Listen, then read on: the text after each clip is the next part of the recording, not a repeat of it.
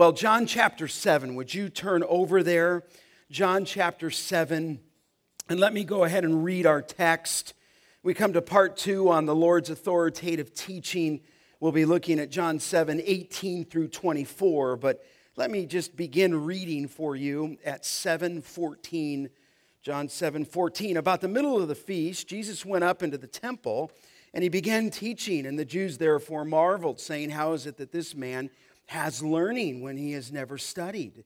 So Jesus answered them, "My teaching is not mine, but his who sent me.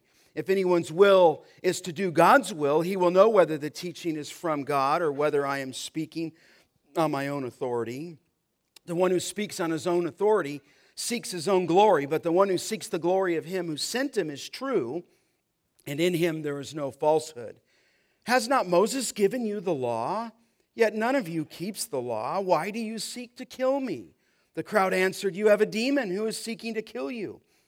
Jesus answered them, "I did one work, and you all marvel at it. Moses gave you circumcision, not that it is from Moses, but from the fathers, and you circumcise a man on the Sabbath. If on the Sabbath a man receives circumcision so that the law of Moses may not be broken, you are angry with me because on the Sabbath I made a man's whole body well. Do not judge by appearances, but judge with a right judgment." The scene here in chapter 7 is the Feast of Tabernacles, or the Feast of Booths.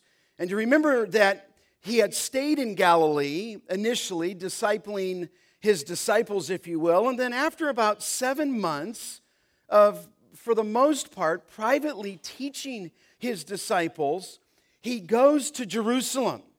And he wasn't going to go. Remember earlier in chapter 7, he said his time had not come. But then after he sent the disciples, he goes in private. Would you look at it in 7:9? After saying this, he remained in Galilee.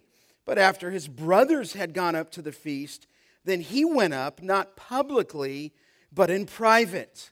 So he didn't go when they wanted him to go, publicly in a declaration of who he was, but he goes privately without the fanfare. And when he went to Jerusalem, he went for a purpose. In fact, look again at verse 14. It says, about the middle of the feast, so it's the week-long Feast of Tabernacles, it's in the middle of the feast, Jesus went up into the temple and he began, it says there, teaching.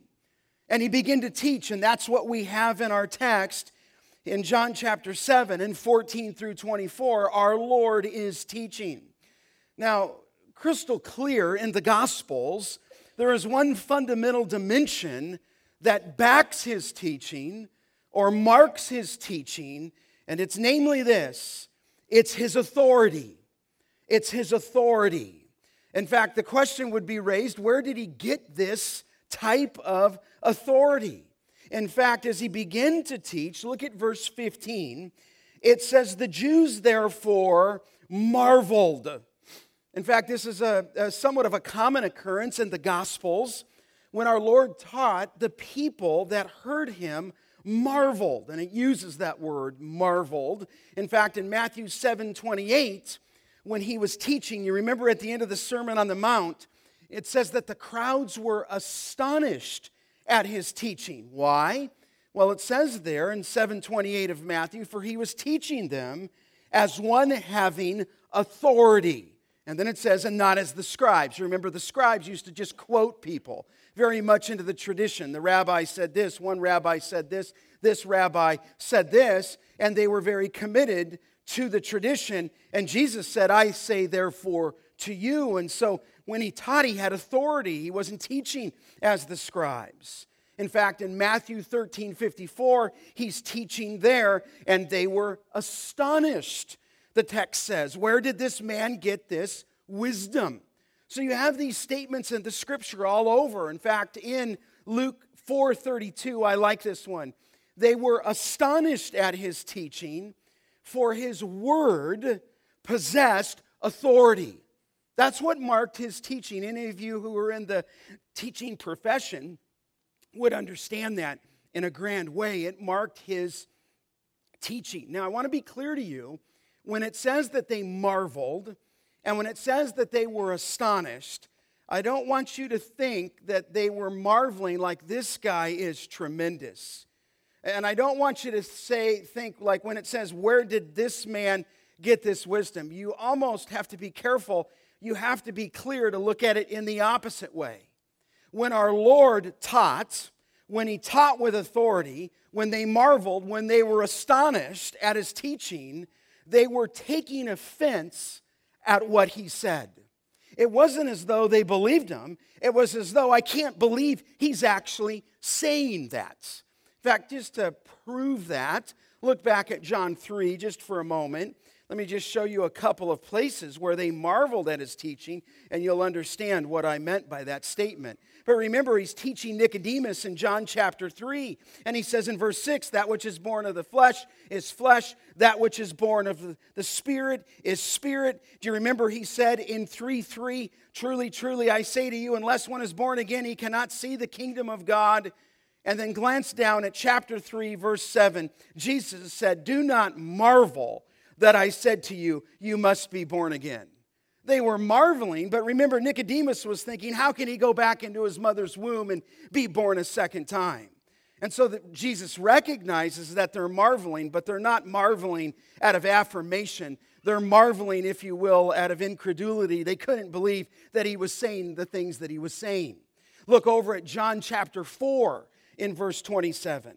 Remember, he's talking to the woman at the well, and in 4:26, Jesus said to her, I who speak to you, it was quite a statement, am he.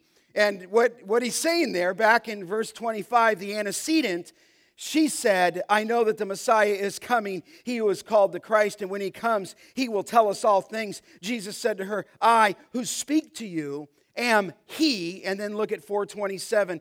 Just then the disciples came back, and note the word. They marveled that he was talking with a woman. I mean, they didn't come back and go, hey, isn't that great? He's reaching out to a woman. They couldn't believe it. They're marveling that he was sitting down, talking with a woman. They marveled when he said, you must be born again. And so you understand, they were taking offense. Look over at John chapter 5 in verse 28. You remember there, he was talking in verse 27, 5:27, he has given him, in other words, God has given him, Christ, the authority to execute judgment. Quite a statement, because he is the Son of Man. And Jesus told him in verse 28, do not marvel at this. In other words, don't wonder about this. This is a true authoritative statement. And so now you can come over to chapter 7, and I noted there that in verse 15, the Jewish people were marveling, but look at verse 21 when he said to them in 7:21, I did one work and you all marvel at it. And there he's talking about, I did one work, he's talking about chapter 5. I'll explain it later, when he healed the paralytic man at the pool. And they did one work, and Jesus said, you're marveling at it. But if you go back to John chapter 5, they were trying to kill him because he healed that man on the Sabbath. In fact, they're marveling. You understand, I'm just trying to orient our thinking. It's not like they're thinking, hey, this guy is awesome. This guy is Time Man of the Year. This guy is Teacher of the Year in the Kingsburg, San Joaquin Valley School District. Oh no, they're marveling. They're stunned, if you will. They're astonished at what he says. And you say, well, why is that? Well, look at verse 15. They said there, how is it, and remember, read it this way in this tone, how is it that this man, they never want to refer to his name, and I want you to catch that going through. How is it that this man has learning when he has never studied? In other words, he's never been trained. He's never gone to one of the rabbinical centers. He's never been under one of the famous rabbis. And they're thinking he has such command of the scriptures. We might even say today that he never went to seminary. He never got his degree. He was never ordained. But understand, when you see verse 15, how is it that this man has learning? Literally, it's kind of a funny verse. How is it that this man has grammata? How is it that this man has letters, literally in the Greek? But it just means here, he's never been to one of the rabbis. He's never been, if you will, to one of the schools. And so what this is, understand in 15, this is an absolute challenge to his credentials. This is an absolute challenge to his teaching. How is it this man has learned? His teaching, in essence, is what they're saying, is his own private interpretation, and you should not listen to him. In fact, I mentioned that in Jewish thinking, no one possessed, beloved, in their mind, inherent authority. It was always secondary. It was always, if you will, as I've said, indirect. And authority was always passed down and conferred from one rabbi to another rabbi through what their ordination process. And so here's the question, beloved. Where did he get his authority? That's the question. Where did he get this authority? And what our Lord does in 14 through 24 is give us 4 divine distinctives of his teaching that prove him to be the Son of God. And these distinctives will demand a response from you. Now, we've looked at the first 2. Last week, we looked at the source of his teaching reveals his divine authority. Look, here's the source. He does have a source. He said in verse 16, my teaching, do you see that, is not mine. It's his who sent me. In other words, I'm going to tell you where I got it. It is not mine. The source of my authority is God. And the Father. I've not been taught by a rabbi. I've not gone to a famous rabbinical school. I have been taught, if you will, I have learned from God. In fact, it's just declaring that what Jesus says, the Father says. Look over just real quick in John chapter 12. I thought this is such an illustrative statement on the source of his authority. Do you remember this in John 12:49 when, what an amazing statement. He said, for I, in 12:49, have not spoken on my own authority, but the Father who sent me has himself given me a commandment what to say and what to speak. And I know that his commandment is eternal life. What I say, therefore, I say as the Father told me. So, beloved, the source of his authority is not some homespun personal philosophy, but it is a revelation from God. He doesn't need the authority of rabbinical training. He doesn't need the authority of other rabbis. He profoundly claims God as the source of his authority. Now, the source of his authority led to, secondly, the test. Look back in John. Amazing verse. We looked at that last week. You can listen online. He says, if anyone's will is to do God's will, he will know whether the teaching is from God or whether I am speaking of my own authority. He gave him a test. And the test is this, that the one doing God's word, or God's will, if you will, the one who does his will, think about this, is the one who knows God's word. In other words, what Jesus is saying, here's a divine distinctive. My source is not only the Father, but the test of his teaching reveals his divine authority, and the test of his teaching is the one doing God's will. In other words, everyone whose teaching stands or falls by the fruit it produces in the lives of those who are changed by it. So I'm at a funeral on Friday. One of my classmates died a couple weeks ago, which is a little sobering. She's a nurse in excellent health, and a blood clot goes to her heart and instantly died. And so I did the funeral. Me and another friend, they kind of call on us as the pastors of our class. And I saw one of the guys that I went to school with, and he was a stud athlete. He was the fullback on the football team, strong. And I could just tell as I looked at him, I just knew that he wasn't walking with the Lord. And so I just went up and talked to him and found out he's far from the Lord. And he explained why he's far from people and that it wasn't real, and it's not real necessarily to other people. It's not real to him. It's just not working. And I had my Bible because I'm doing the funeral. And I opened right up here to John chapter 7, verse 17. If anyone's will is to do God's will, he will know whether the teaching is from God or whether I'm speaking on my own authority. I let him know, just gently, he's a friend, you need to submit your life to God. Your life will get straightened out as you submit your will to His will. And when you do that, you will know whether the teaching comes from God or not. See, you're thinking, wow, that's pretty bold. No, I'm not thinking that's bold. I'm standing there with my Bible and I'm telling him that.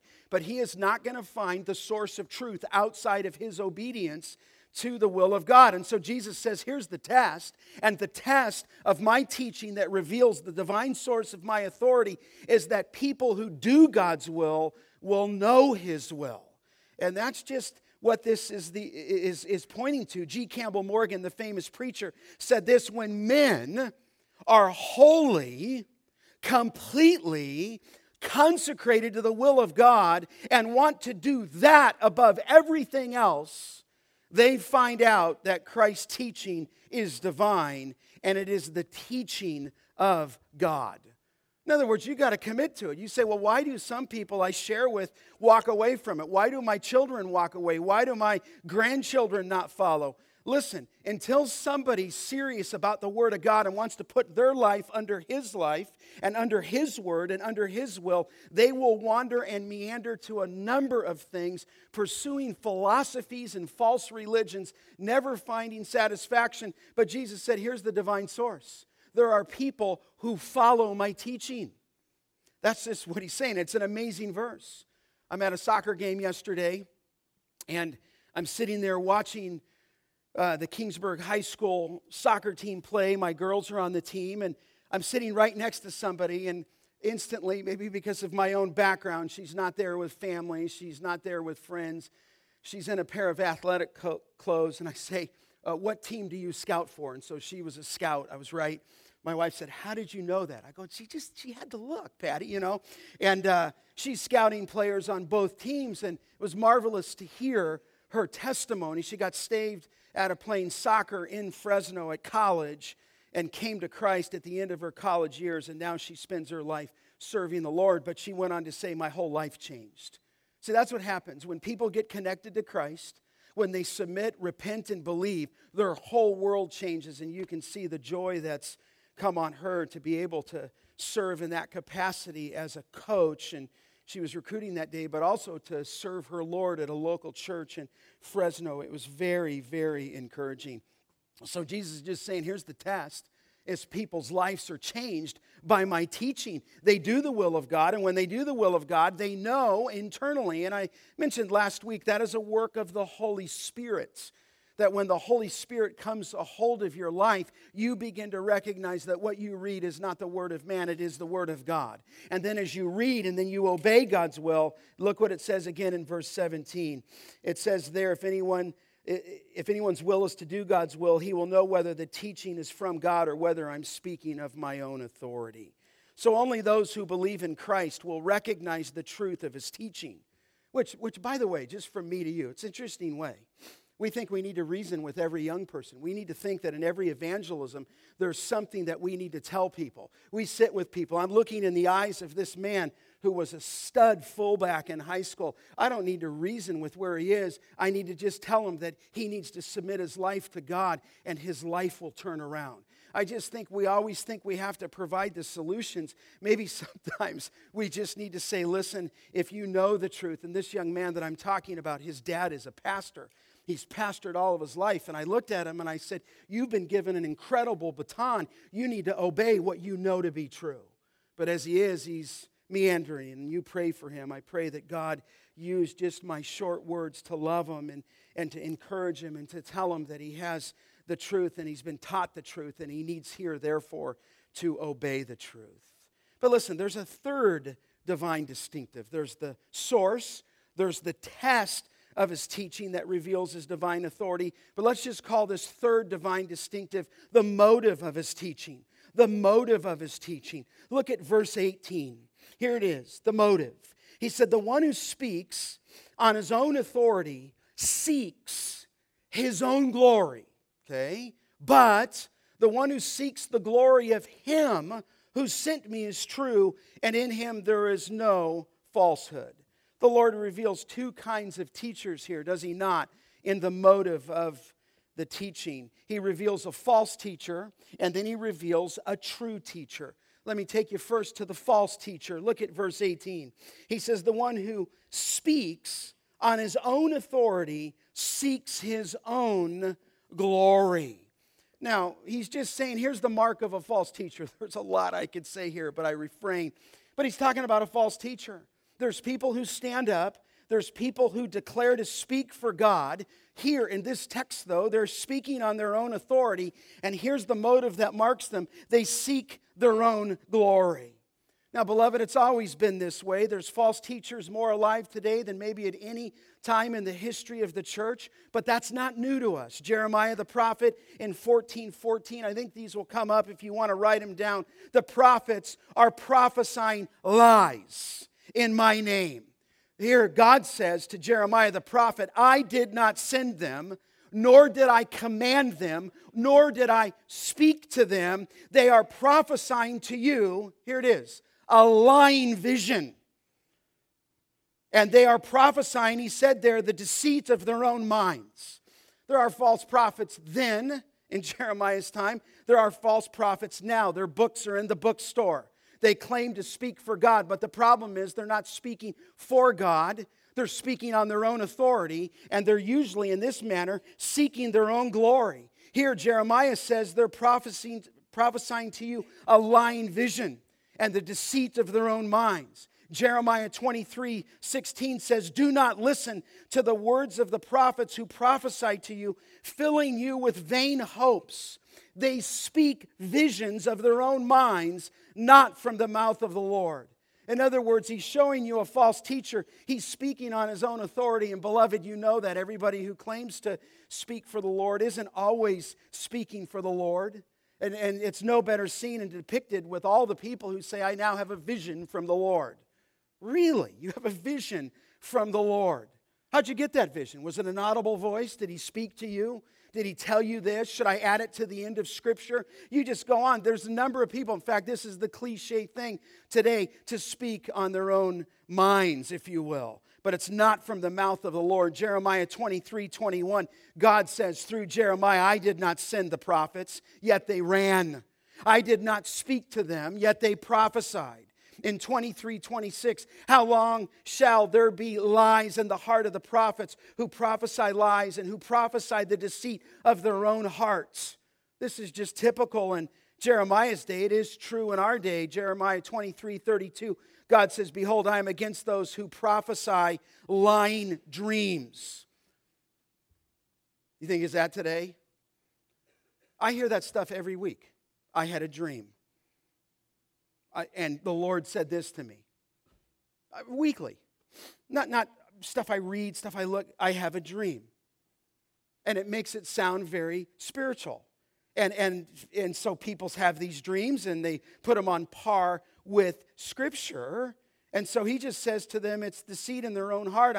I'm against, he said, those who prophesy lying dreams, declares the Lord, and who tell them and lead my people astray by their lies and their recklessness when I did not send them or charge them. There's a lot of self-stylized people doing things for the Lord. Beware. Be careful. There's false teachers. You say, well, how do you know that? Well, their motive. Look again at the 18. It says, the one who speaks on his own authority, would you see this? Here's what they do. They seek their own glory. In other words, they do it for themselves. They're seeking their own glory. Look over at John chapter 5 in verse 44. He said to the Jewish people, how can you believe when you receive glory from one another and do not seek the glory that comes from the only God? I mean, this is what Jesus said in the Sermon on the Mount. In Matthew 6, he said, beware of practicing your righteousness before other people in order to be seen by them. In other words, people do that in practice. False teachers do that. They speak so that they would receive glory for themselves. In fact, when Jesus said, he said, for then you will have your reward in full from your Father who is in heaven. He says, when you give to the needy, sound no trumpet before you as the hypocrites do in the synagogues and in the streets, that they may be praised by others. Truly I say to you, Jesus said, they have received their reward. When you pray, he said, you must not be like the hypocrites, For they love to stand and pray in the synagogues and at the street corners. Here's why: that they may be seen by others. Jesus said, truly I say to you, they have received their reward. And he said it 3 times. You say, why does he say that? He just says, listen, if that's their bottom line, to be seen by others, to be spiritual, they've received their earthly reward in full. If that's all they're about, then they got what they're looking for. In fact, Jesus said in Matthew 6:7, when you pray, do not heap up empty phrases as the Gentiles do, for they think they will be heard for their many words. And Jesus said, do not listen to them. Beloved, if you could just cast this picture here in Jewish life, and especially of these false teachers, the synagogue was the center of everything. It was the center of community life. And it would not be uncommon at all for someone to be called on publicly, if you will, to pray or to pray publicly. A man could easily succumb to the temptation of praying up to the congregation.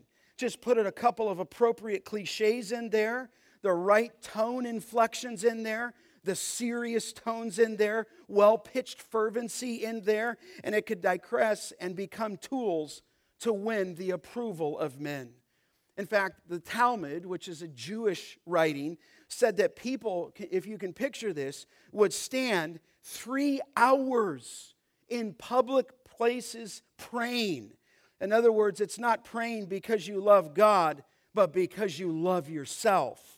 Behind the piety lurks pride. In fact, it said this of the Pharisees, and we're illustrating here the false teachers. The Pharisees in John 12:43 said they loved the approval of men rather than the approval of God. You show me a false teacher, I'll show you somebody who is sent by himself. He's speaking on his own authority, and his motive in it is for what he can gain from it. Jesus said to the Pharisees in Matthew 23:5, they do all their deeds, he said here, to be noticed by men. I mean, this could be a false teacher. It could be just fake religion. And in fact, in a very biting word in Luke 20:47, he was speaking of the religious leaders. He said of those leaders that they devour widows' houses, and for a pretense, they make long prayers. In other words, they're just in it for the show of it. The true story is told of an Eastern ascetic holy man who covered himself with ashes as a sign of humility. And regularly, this Eastern ascetic holy man would sit on a prominent street corner in his city. And when the tourist coming through that city would ask permission to take his picture, the mystic would arrange his ashes to give the best image of destitution and humility. And wait, no, go over there. You got the HD on, you got the light. I mean, it's afraid, right? It's a fearful thing.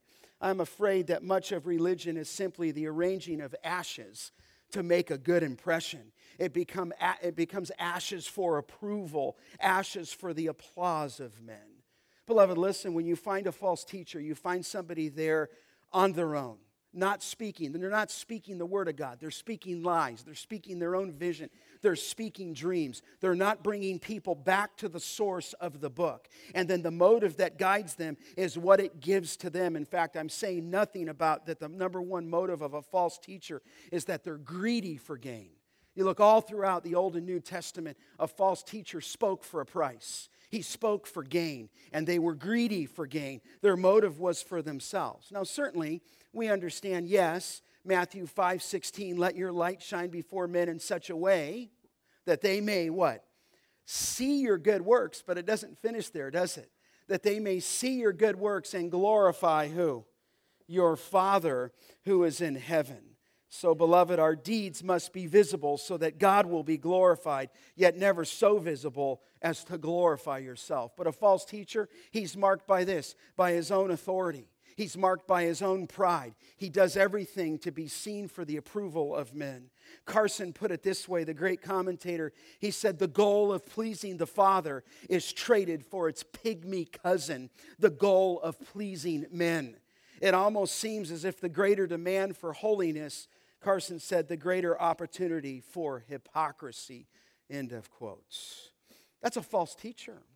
But that's not all he says. He gives the motive of the true teacher. Look at it in 7:18. That's the false teacher. He speaks on his own authority, seeks his own glory. But, verse 18, and here's the true teacher, but the one, speaking of himself, who seeks the glory of him who sent him is true, and in him there is no falsehood. Jesus' motive is to seek the glory of the one who sent him. You say, what does that mean, Scott? It just means to honor him. His whole goal was to honor him. His whole goal was to glorify him.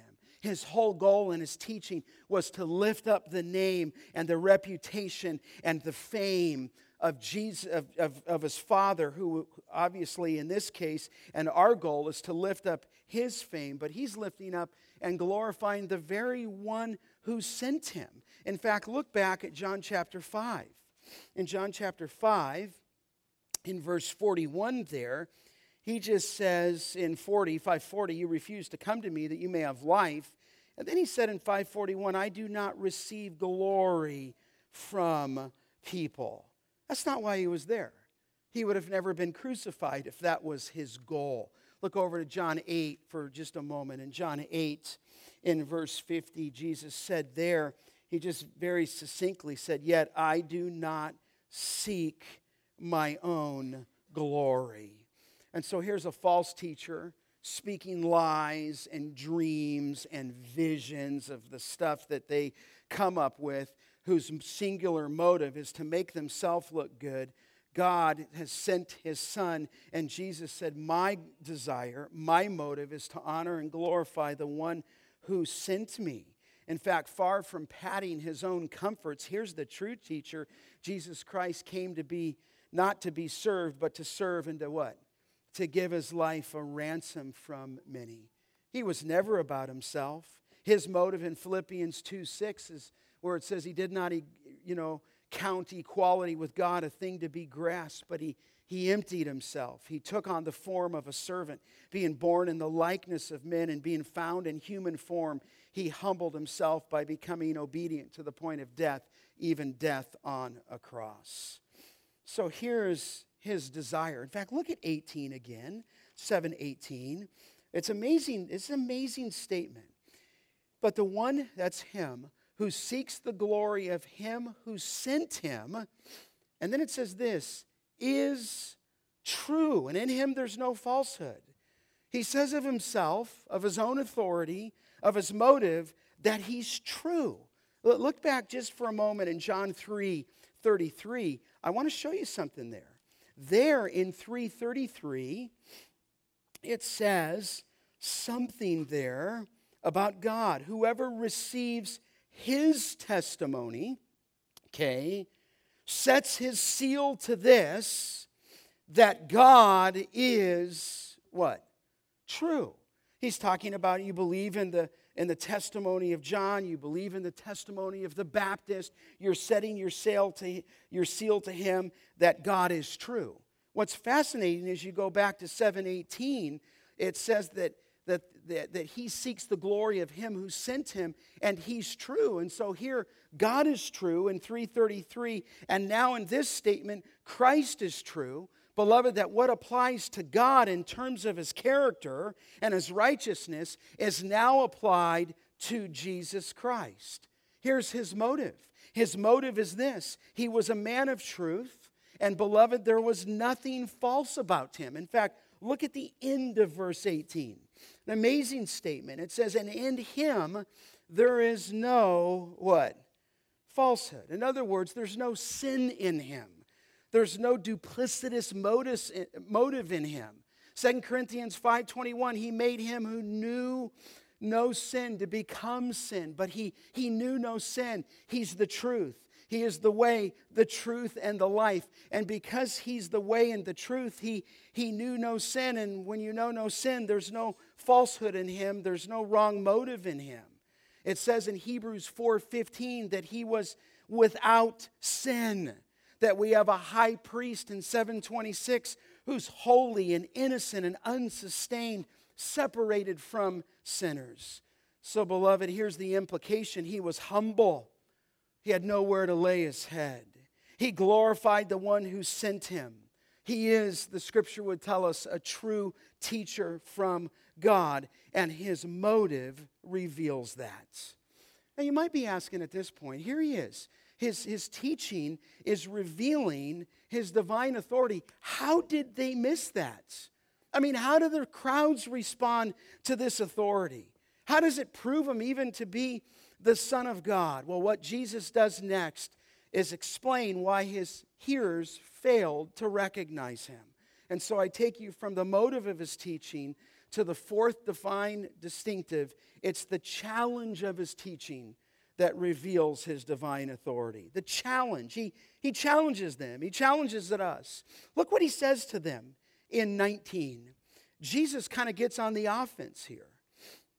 He says, has not Moses given you the law? He said, yet none of you keeps the law. Why do you seek to kill me?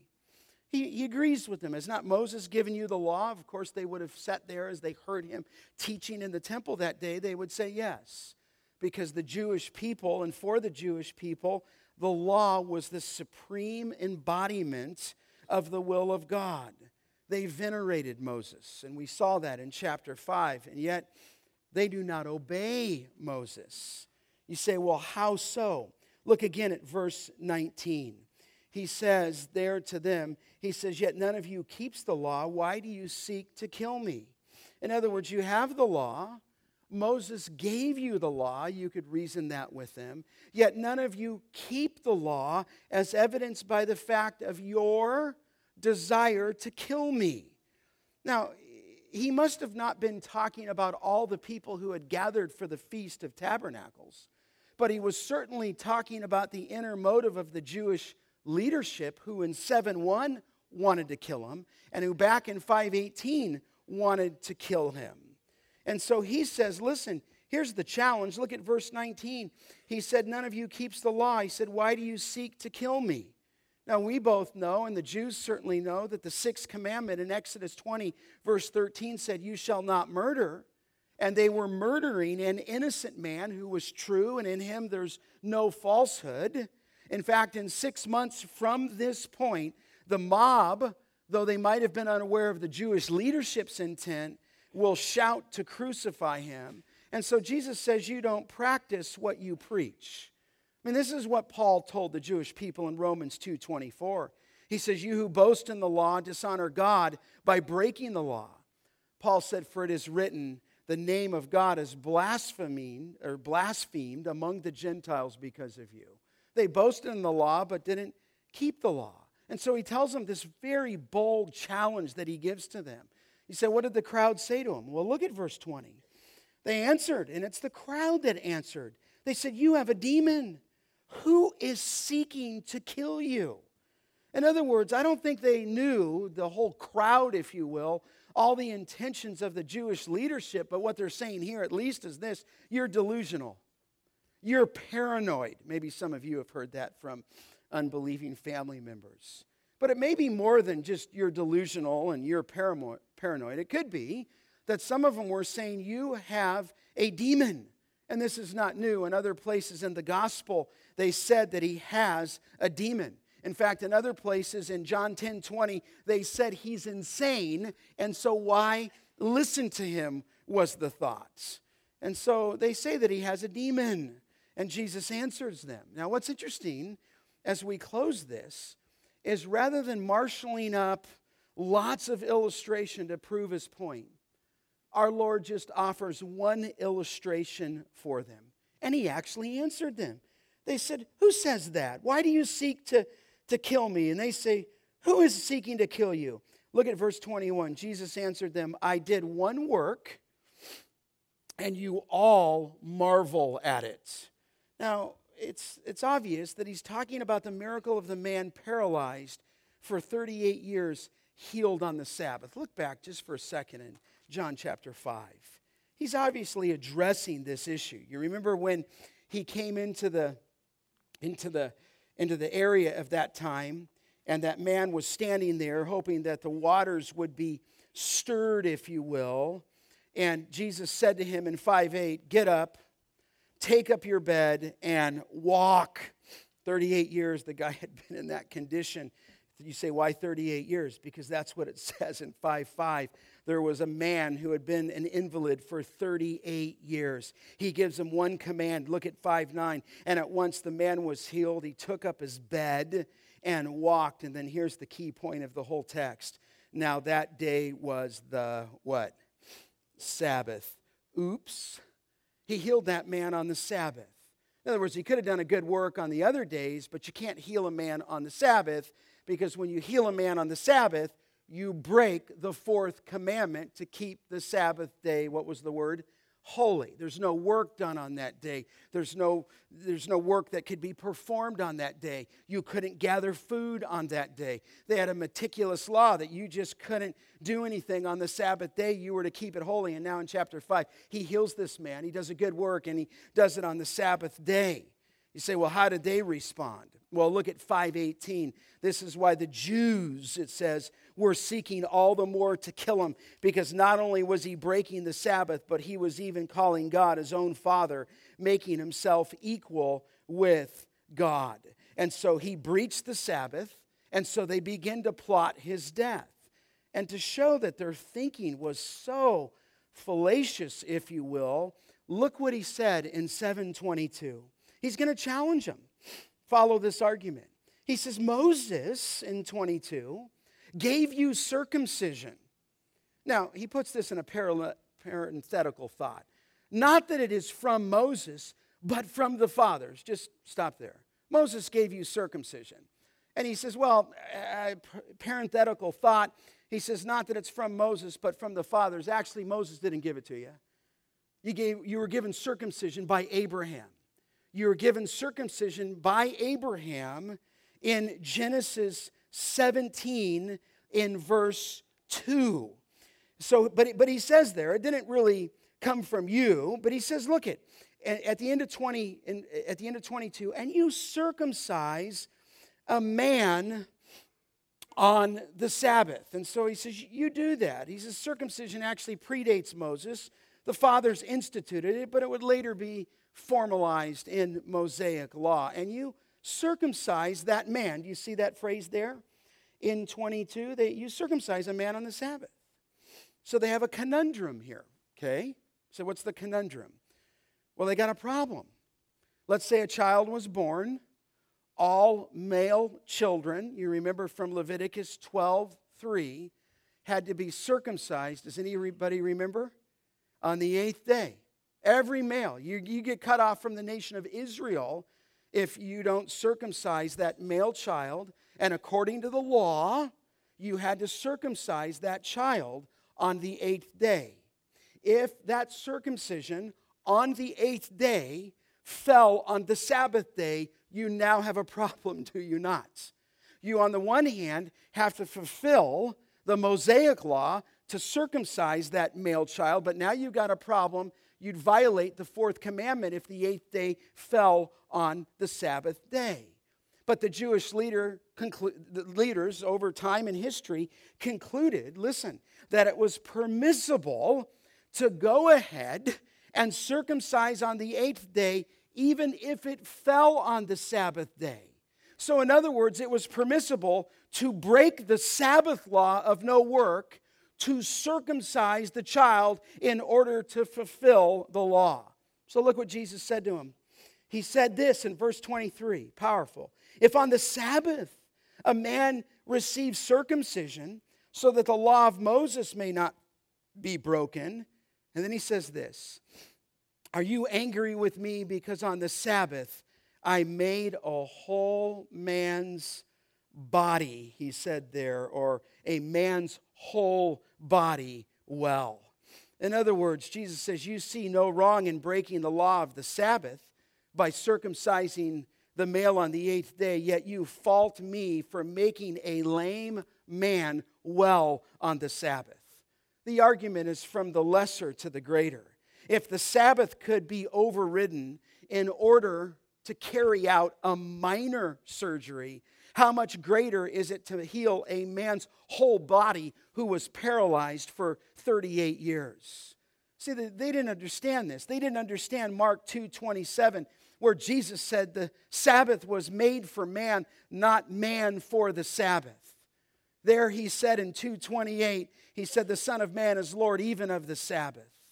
In fact, he went on to illustrate that in 3:4 of Mark when he said, is it lawful on the Sabbath to do good or to do harm, to save a life or to kill? And they were silent. They got so confused in their undertakings of keeping the minuscule relationships of the law that they forgot the bigger purpose to grant mercy and to provide redemption.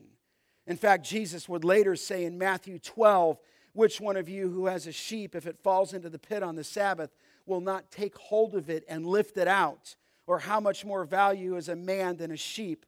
He said, so it is lawful to do good on the Sabbath. And so look how he closes this out.